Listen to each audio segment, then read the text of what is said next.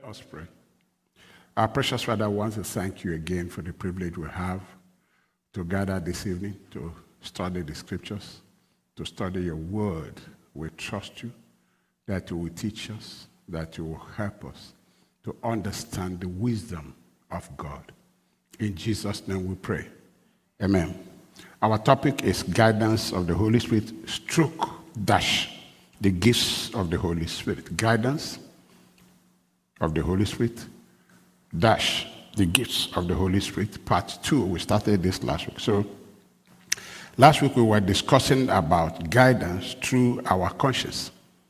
And we said that the only conscience good for guidance is the conscience of a Christian living in the light, living in the new life, the spirit life, not a carnal Christian. Because the conscience of a carnal Christian will accommodate just anything. And will justify it. But the spirit Christian, the spirit Christian, the spirit Christian, the spirit Christian, the Christian that lives the new life, controlled by the love of God, the nature of God, the love of God. Paul said we are controlled by that love. If that love is controlling a Christian, then his conscience is good enough. And then we talked about the motive. You know, a good conscience is a conscience that, like we said, is easily entreated, is easily corrected, easily forgives, you know, is meek, is humble. That's a conscience that is good. But when this stubborn conscience that will not listen to anybody, will not listen to God, it's not good enough. But the second thing is that we need to check our motives, because our motives can corrupt our conscience.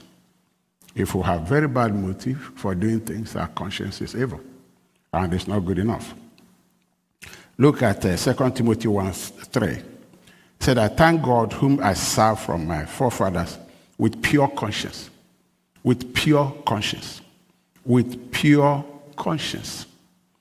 With pure conscience. A good conscience with very good motives produces pure conscience. 1 Timothy 3:9, holding the mystery of the faith in a pure conscience. That is living the Christian life guided by a pure and sincere conscience. Motive. Conscience nurtured by the truth. 1 Timothy 4:6, if you instruct the brethren in these things, you will be a good minister of Jesus Christ, nourished in the words of faith. Nourished in the word of faith. Nourished in the words of faith and of a good doctrine, which you have carefully followed. When a Christian is nourished in the word of faith and good doctrine, then it produces good motive and good conscience. And then we need to look at this consequence of not walking in proper conscience. It's 1 Timothy 1:19.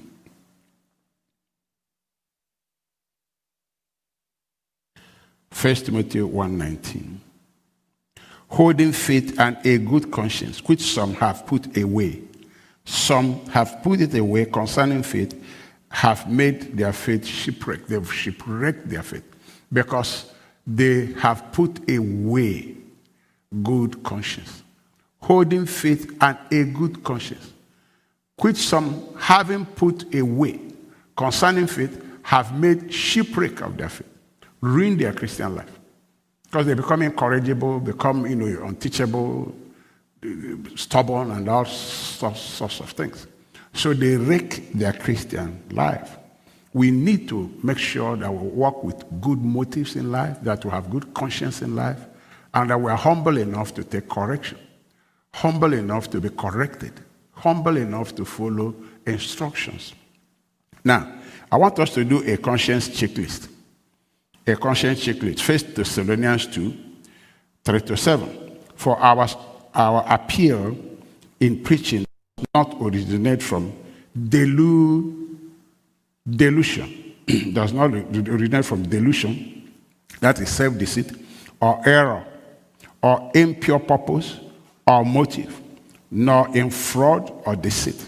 So, we are in living our Christian lives, our motive must not come from delusion, or error, or impure purpose, or motive, nor in fraud or deceit. Verse 4. But just as we have been approved by God to be entrusted with the glad tidings of the gospel, so we speak not to please men. This is conscience checklist. If my motive is based on impure purpose, fraud, deceit, error, delusion, that's bad. That's the kind of conscience that will wreck somebody's faith. Then it says it should not be based on seeking to please men, but to please God. But to please God, who tests our heart. So we speak not to please men, not to whether they are friends or not. We should say the truth in love. We owe it to ourselves to be people who are faithful to the word of God. We speak it, we act it. So he says, we should not be doing to please men. Then you have people you favor who are your friends and people you don't favor. People you won't tell the truth, you just hide it from them. You don't want to rock the boat. You don't want to, because maybe there's something you're benefiting from them, nobody knows. You don't want to rock the boat. So if you speak to please men, you are not pleasing God. And Galatians 1:10 says that if we are living to please men, we cannot serve God. It's not possible. So a conscience that pleases men is no good. It's no good at all. He says, but we speak to please God, who tests our heart, expecting them to be approved by him now. So as you well know, we never resorted either to words, listen to this. We never resorted either to words of flattery or to any cloak to conceal greedy motives. We didn't conceal greedy motives using flattery. We didn't do that. Or any cloak at all to conceal a motive that is purely greedy or pretext for gain. This is conscience checklist.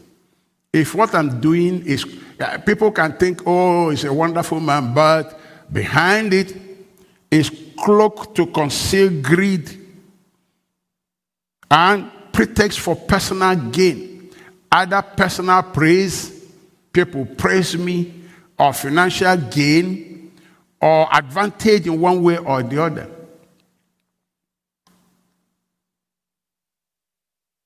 Paul said, God is our witness. Nor did we seek to extract praise and honor and glory from men. He said, this is conscience checklist. It's my motive to extract praise, honor, or glory from me, either from you or from anyone else.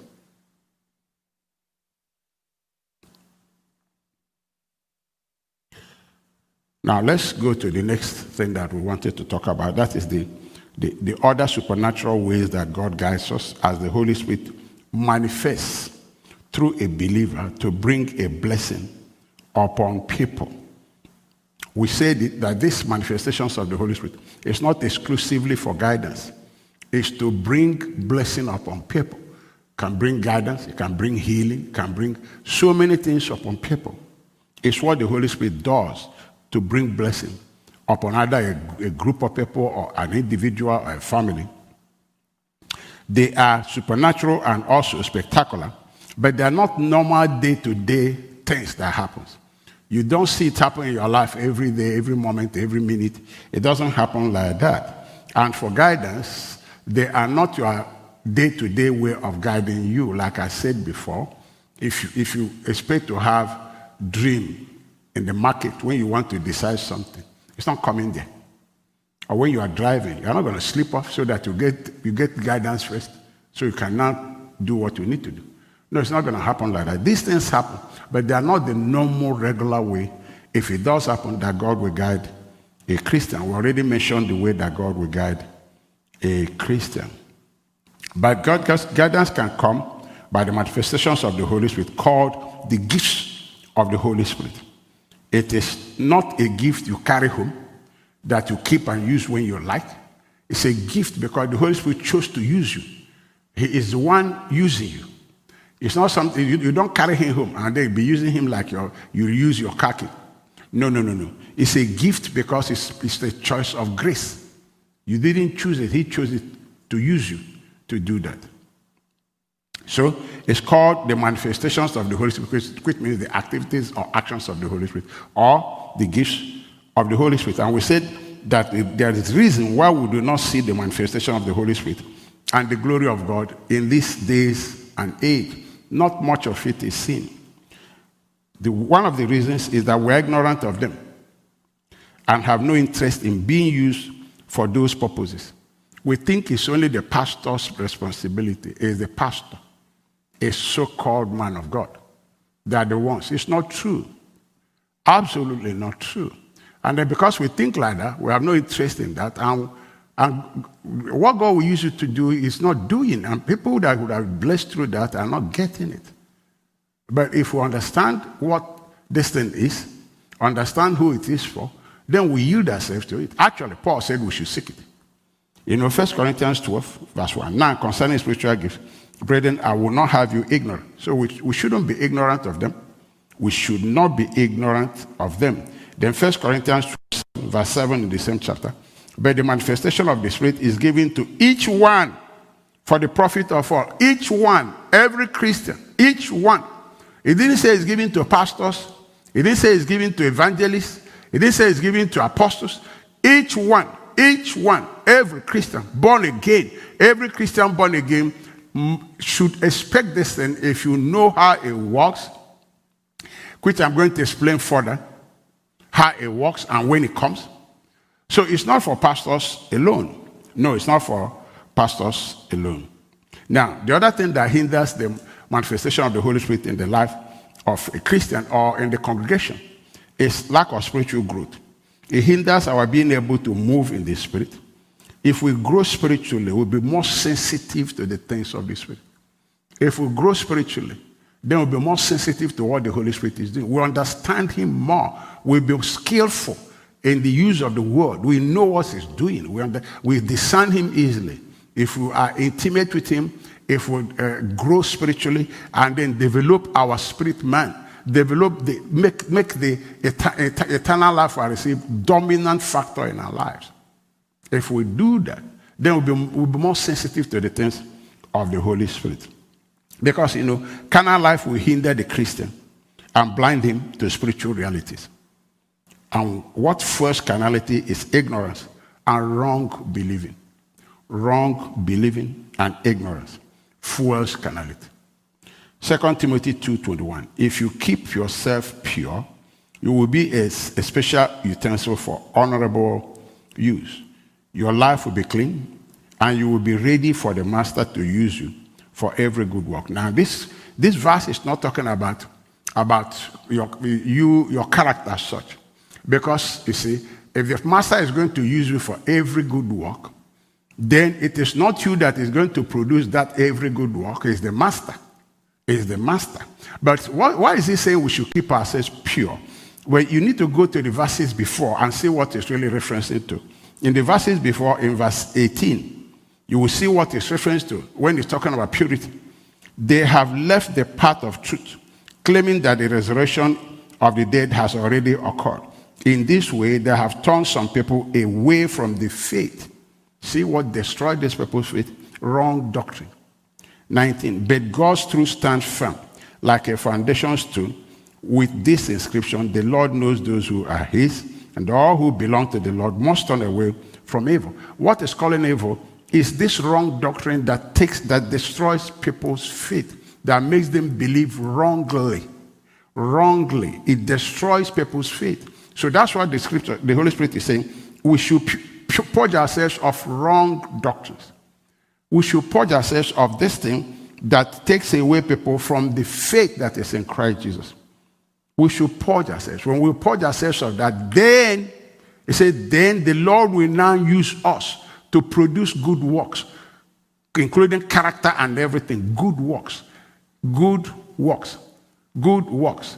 But Not if we are believing wrongly and we don't agree with the Lord, because he can't change his word because of what I'm believing. If I'm believing wrongly, I can't be in agreement with him. So he cannot produce the good works in my life. So it is to purge myself of wrong doctrines, falsehood, the things that the devil plants in the life of people. So when we do that, then we become people that the Lord, the Master, will use to produce good works. Now, we need to train ourselves in the things of the Spirit.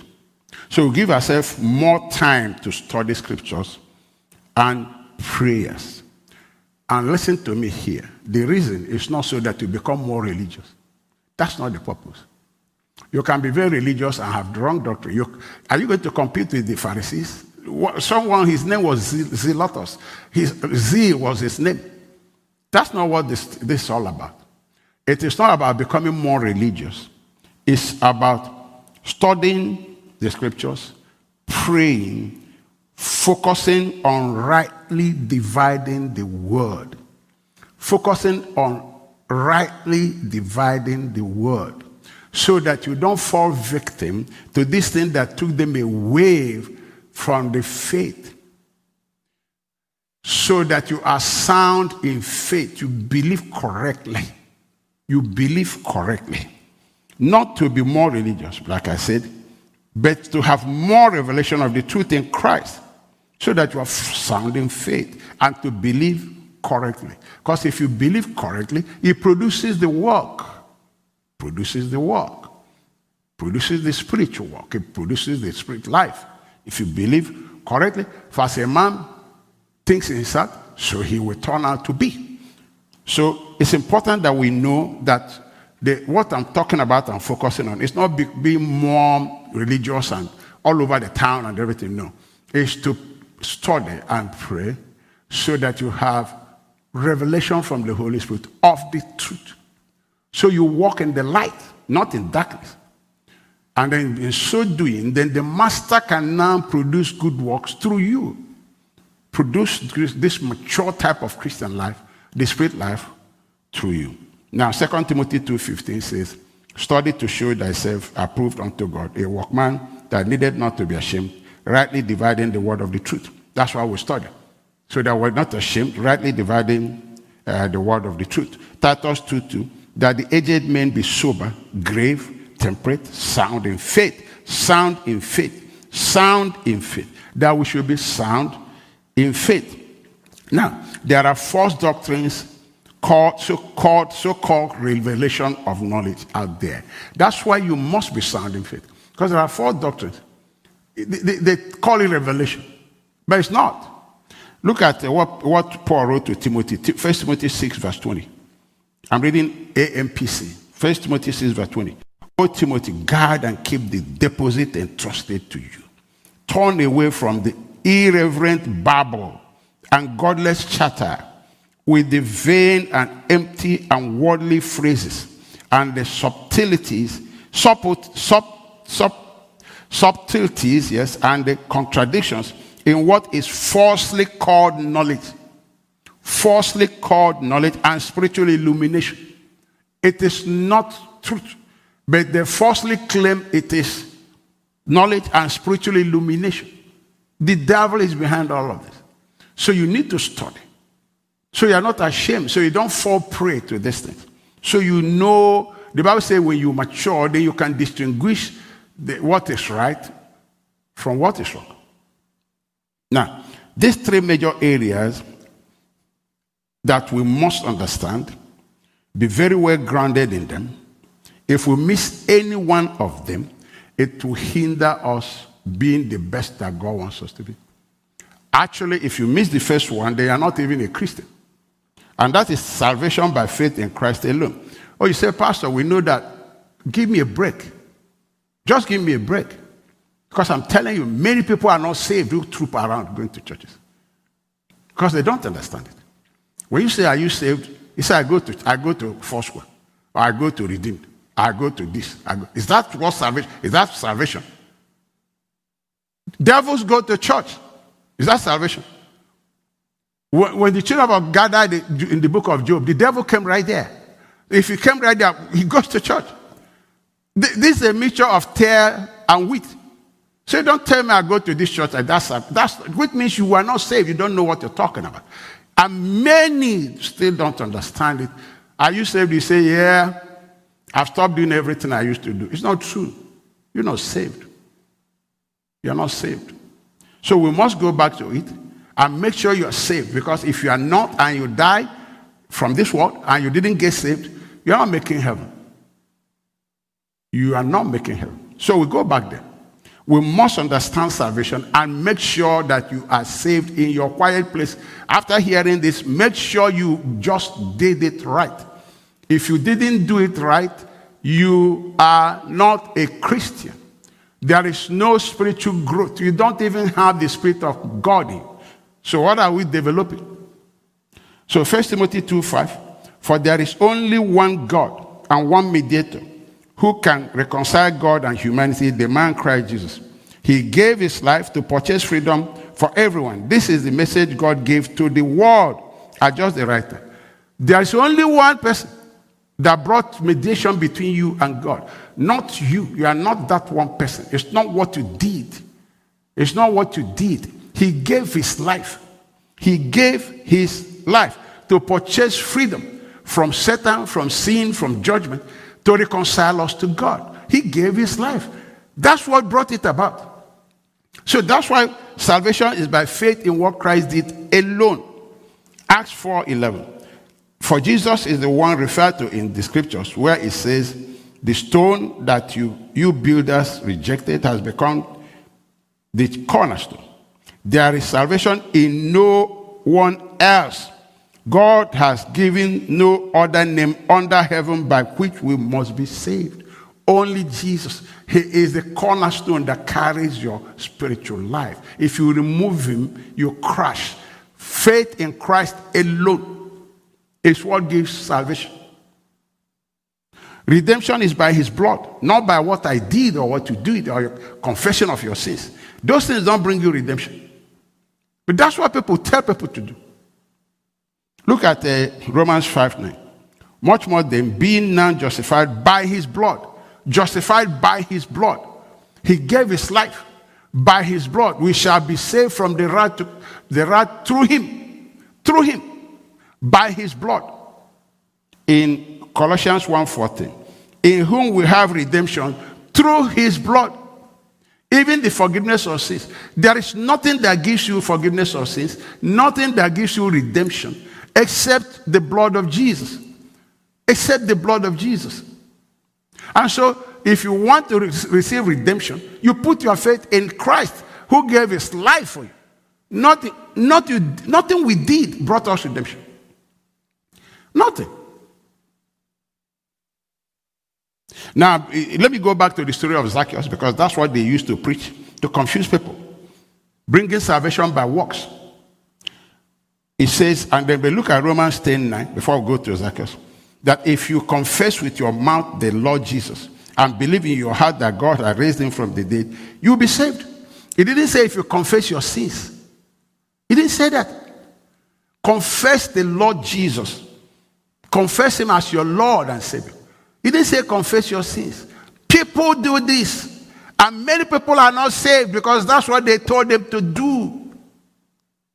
Oh, they refer to Zacchaeus. Let's look at Zacchaeus. Luke 19:8. And Zacchaeus stood and said unto the Lord, behold, Lord, the half of my goods I give to the poor. And if I have taken anything from any man by false accusation, I restore him fourfold. And Jesus said unto him, this day is salvation come to this house. Listen to why Jesus said that. For as much as he's also a son of Abraham.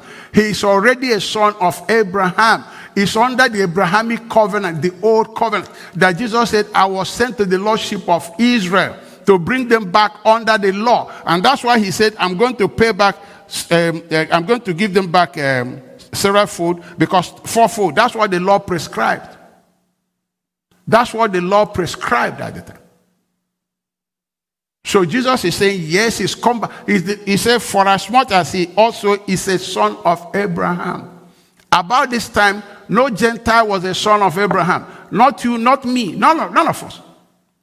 And so Jesus wasn't talking of salvation in the sense of the New Testament salvation. Remember that John the Baptist was baptizing them. They were confessing their sins because it was works.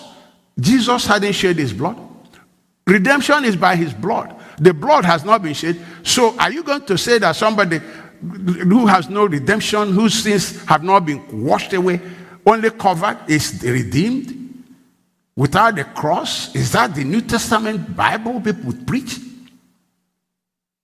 Jesus said, the Bible says he went to heaven with his blood to obtain an eternal redemption for us. He hasn't even died. He hasn't even resurrected. He hasn't even gone to heaven with his blood to the altar, the real altar, not made with man, not made with human hand, to obtain eternal, to present it before God as the Lamb of God. He was the high priest that presented his blood before God. He was the high priest. He was the Lamb.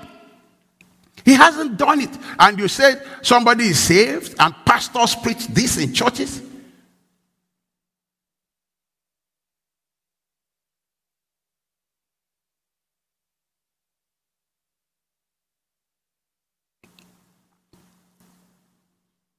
Let me make it clear. There's only one sin that the whole world is guilty of. And that's the sin of rejecting Jesus. The Bible says if you reject him, you are condemned already. But if you accept him, you are no more condemned.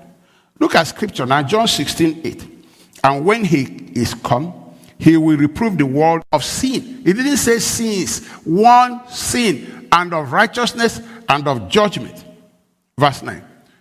Of sin, because they believe not on me. They don't receive Jesus as their Lord and Savior. If they don't, they are done. Finished. Done. There's no character training. There is no being good. No being good that will give you eternal life. Eternal life is totally different from the human life of your parents trained you to be good. They're not the same thing. People don't understand scripture. The Bible said it is that sin of rejecting Christ that the world will be condemned of. And if anywhere you see the Bible say repent and believe the gospel, it's talking about repent from rejecting Christ. That is one sin the Holy Spirit says, I am convicting the world of. Because if you believe in him, and we say John 3:16 now, for God so loved the world that he sent his only begotten son, that whoever believes in him shall not perish but have eternal life. That's all. If they believe in me, you shall not perish, you have eternal life. But if you don't, you perish. That's one sin. And then you talk of righteousness because he said, because they believe they are staying, of righteousness because I go to my Father and you see me no more. For sure. For sure. Yes. Because the Bible says he went to the real altar in heaven, not made by human hand, with his blood. Presented it there to obtain eternal redemption for us. That sacrifice was made here, but he took his blood to heaven where it was sealed. And so we became righteous. Those who believe in Christ receive the gift of righteousness because of his blood.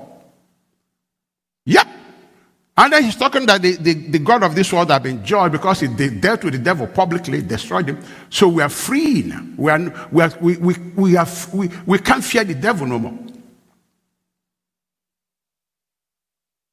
2 Corinthians 5:19. To wit that God was in Christ, reconciling the world unto himself, not imputing their trespasses unto them. Not imputing their trespasses unto them. Not to impute is to credit them with what they've done. And had committed unto us the word of reconciliation. Now we are ambassadors for Christ, as though God did beseech you by us. We pray you in Christ's stead, be ye reconciled to God. For he had made him to be sin for us, who knew no sin, so that we might become the righteousness of God in him. Reconciliation. He said, tell them to come. He's been made to be sin for the whole world, so that if we receive him, we become righteous. We accepted. Our sins are washed away. Our sins are washed away. So how do we get born again? John 1:12. But as many as received him, to them gave you power to become the sons of God. But as many as received him, to them gave you power to become the sons of God. Even to them that believe on his name. That's all. You receive him, you believe in his name. that is your Lord and Savior, you're good. Verse 13, which were born not of blood, nor of the will of flesh, nor of the will of man, but of God. And it's not by works, for God's sake. It's not by works of men. Ephesians 2:8. For by grace are you saved through faith. Anything presented to you that is not grace is not salvation. It's false doctrine. The scripture made it clear. It's by grace. Grace is what you don't merit. It's what you don't do. You can't say, I did this to be saved. You just accepted what God gave you. That's what grace does. You are saved by grace through faith, and not of yourselves. It is the gift of God, not of works, lest any man should boast. For we are his workmanship, created in Christ Jesus unto good works, which God had before ordained that we should walk in them. So in the Old Testament, they were confessing their sins at the baptism of John, because Christ has not offered the perfect sacrifice. The sins were being covered by imperfect sacrifice. But the blood of Jesus washes away the sins of mankind. So they were confessing that. They were doing that. Because they were walking by works. It was under the law. But in the New Testament now, we confess Jesus as our Lord and Savior, and we get saved. His blood, he already shed his blood for us. There's nothing you can do. It's already shed. You just come and accept it. And then it will work for you. Now, the second thing that we must understand, if we really want to grow spiritually, is understand what eternal life means. We must understand what we received when we came to Christ. If you don't know what you have, you can't use it. You cannot use it. So we received eternal life. And Paul told Timothy, 1 Timothy 6:12, fight the good fight of faith. Lay hold on eternal life. Lay hold on eternal life, Timothy. Then he wrote it again, 1 Timothy 6:19, laying up in store for themselves a good foundation against the time to come, that they may lay hold on eternal life. The Christian should lay hold on eternal life. Brethren, on eternal life. There is no other thing that will give you eternal life except Christ Jesus himself. That is his life. That is the life of God. That is the purest life. No matter how you train your children, no matter how you tell people to do good, it's wonderful, but it cannot compare with the life of Jesus.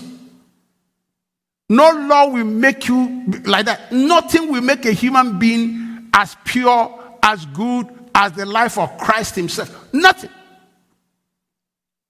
That's why we're not under the law, because the law can't produce life. Can't produce this quality of life that Jesus gave us. Cannot produce it. Galatians 3:21. Is the law then against the promises of God? Certainly not. For if there had been a law which could have given life, none. Truly righteousness could have been by the law. We say there's no law given that will produce eternal life. The life of God. Brethren, do you know anything purer than the life of God? Oh, you say I'm a good person. Awesome. It's wonderful. Is that as pure as God's goodness? Is that as good as God's goodness? His life that is imparted into you. When you came to Christ, you received him. He said, I've come that you have this life. There is no life you produce that compares with the life that Jesus has, that is imparted into you. Remember that there's no life holier than that. No life better than that. No performance better than that. Nothing can make a man live this life except Jesus that is in him. This life moves a man from darkness to light. Moves a man from death to life. Moves a man from being a child of the devil to a child of God. He changes man spiritually like nothing else. This eternal life we receive. No law can make it happen. It's the life of God, and it's the light of men. It's the light. Jesus said, I'm the light. As long as I'm this world, I'm the light of the world. And if he lives in you, he becomes the light. The light, which means darkness is disappeared. You have a life of light. Look at John 1:4. In him was life, and the life was the light of men. Of men. That was the true light, which lighted every man that comes into this world. That life, when it begins to walk in you, lightens your life. It becomes a shining. That's why the scripture said, let your light so shine. It becomes a shining example. Christ in you, the hope of glory. It begins to lighten, throw out the light, throw out the life, and the world sees, because the whole world is in darkness. That's what we received, eternal life. The life of God. Transformed us from being slaves to being free. Transformed us from being child of the devil to being child of God. Transformed us from being controlled by sin to having the nature of righteousness, the nature of God. We now become sons of God. Moved us from dunghill to sit with kings. Because we are children of God. We are kings and princesses ourselves. Seated with him. That's what eternal life does. But if you don't know that you have it, you think you are just a Christian going to church and then trying to be good. I said it, no matter how good you try, it can't compare with the goodness of Jesus he gave you. It can't compare with his life. Nothing compares with that eternal life we have. And that is the thing that lightens my life, that you shine out, that you should shine out like torch so people see it. But if I don't know I have it, I won't know how to walk in it. And you simply walk in it by faith, by acknowledging that you have it, acknowledging that Christ is in you, the hope of glory. Your spirit is connected to him. In 1 Corinthians 6:17, but he who is joined to the Lord is one spirit with him.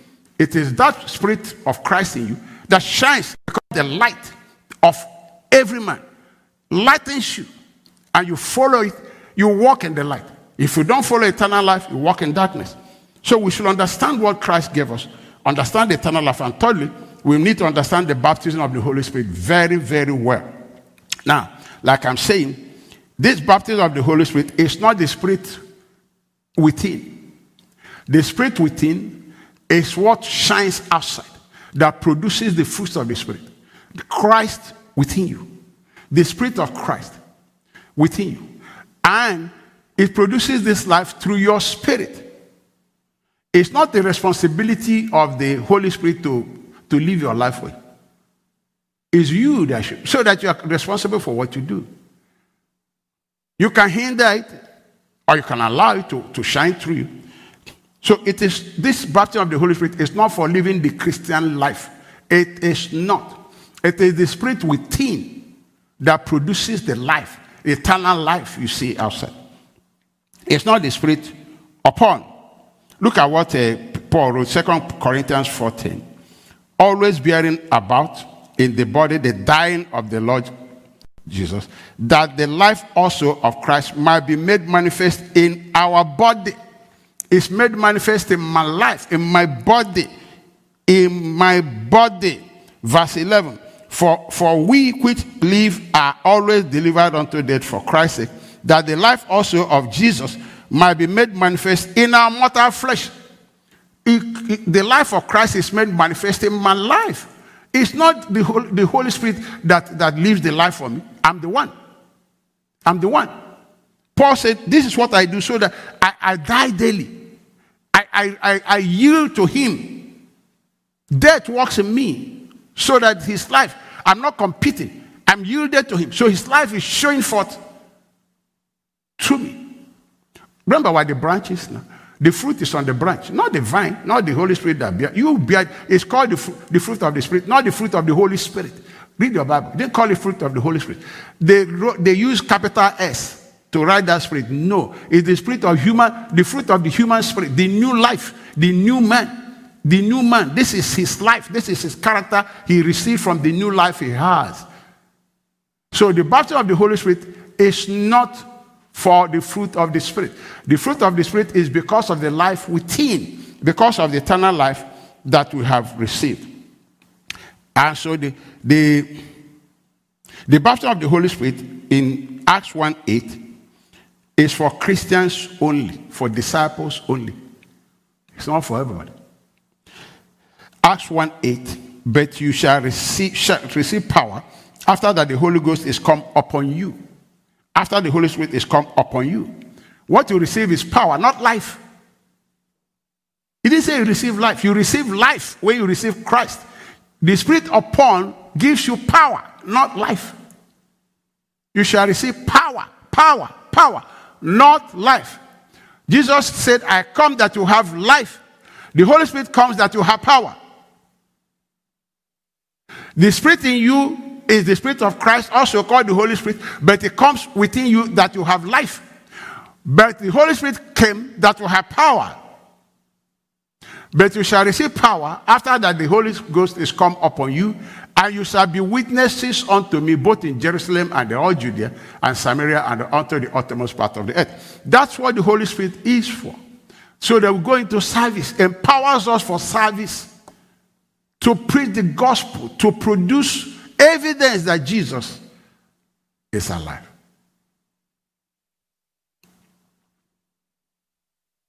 Acts 2:2.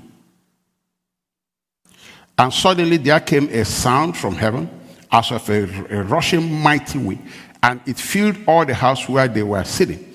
And there appeared unto them cloven tongues like as of fire. And they sat upon, not inside, they sat upon each of them.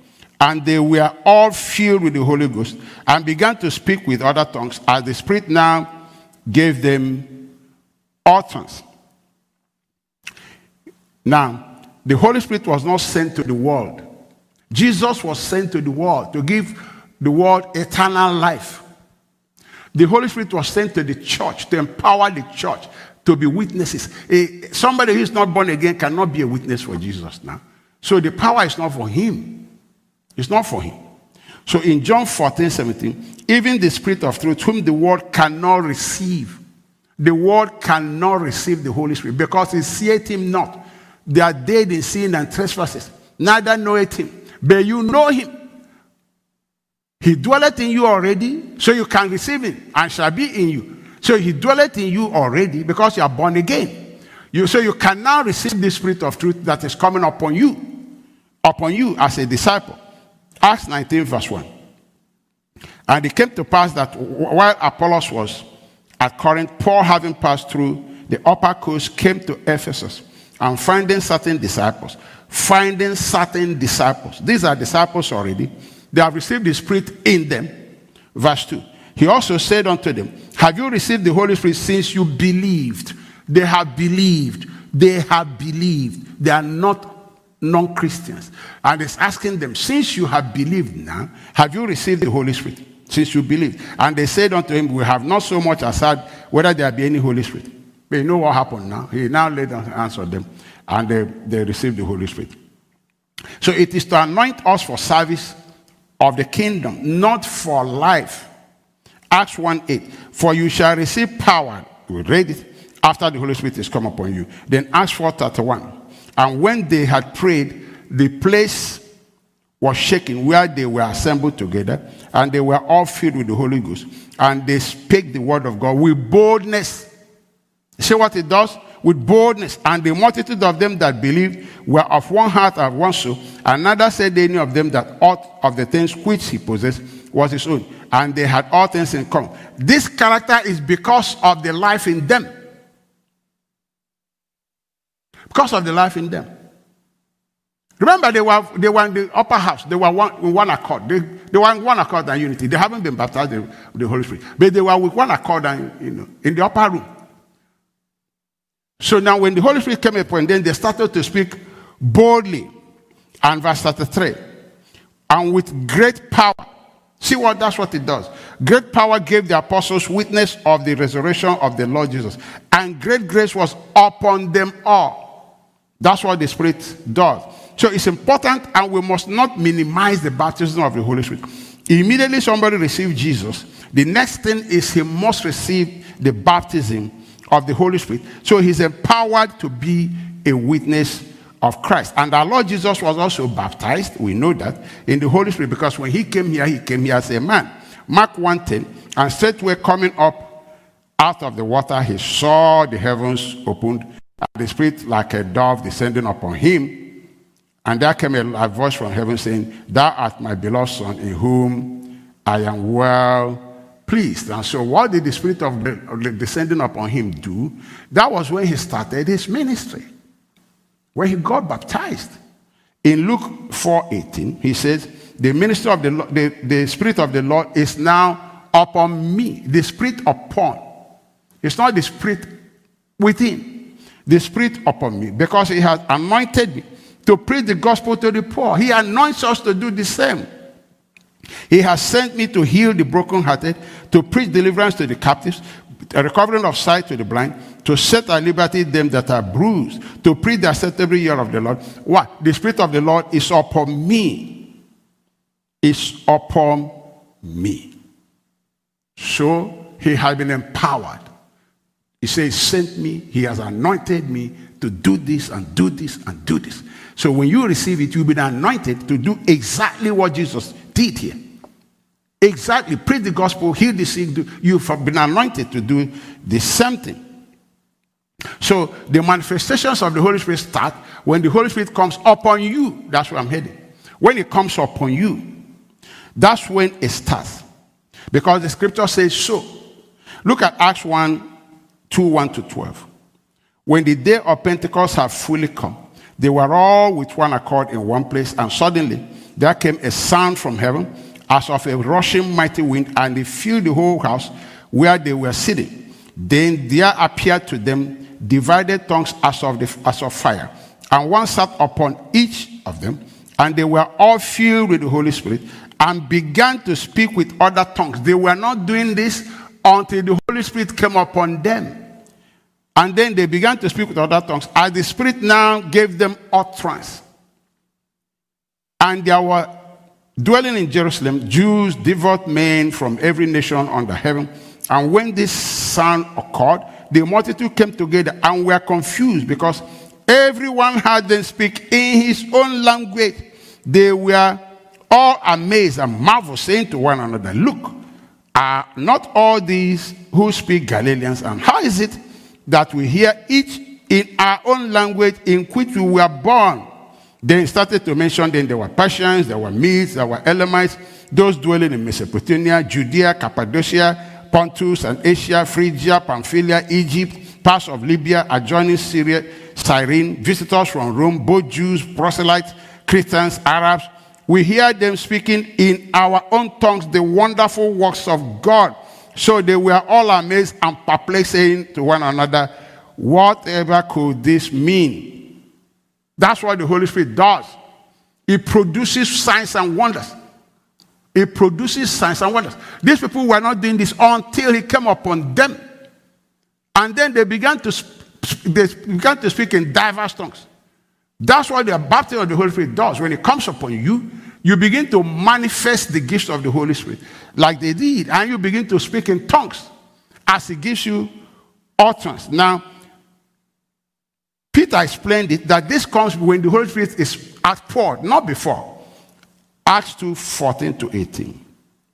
But Peter, standing up with the 11, raised his voice and said to them, "Men of Judea and all who dwell in Jerusalem, let this be known to you, and heed my words.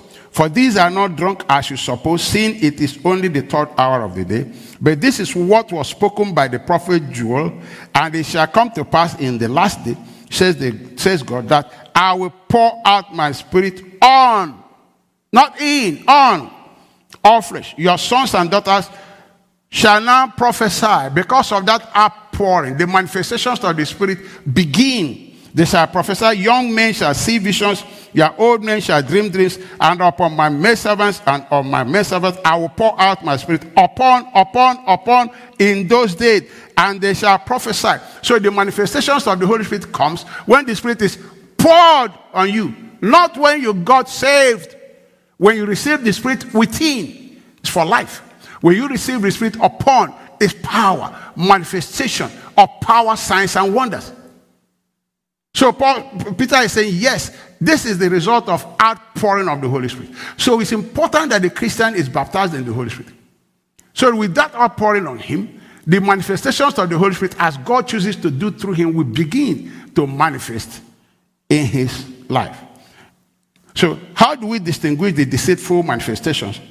For all supernatural manifestations are not of God. Number one, the Holy Spirit, if it is him manifesting, will always exalt Jesus Christ as Lord and Christ. and not man, not a group, not a church, or anything else.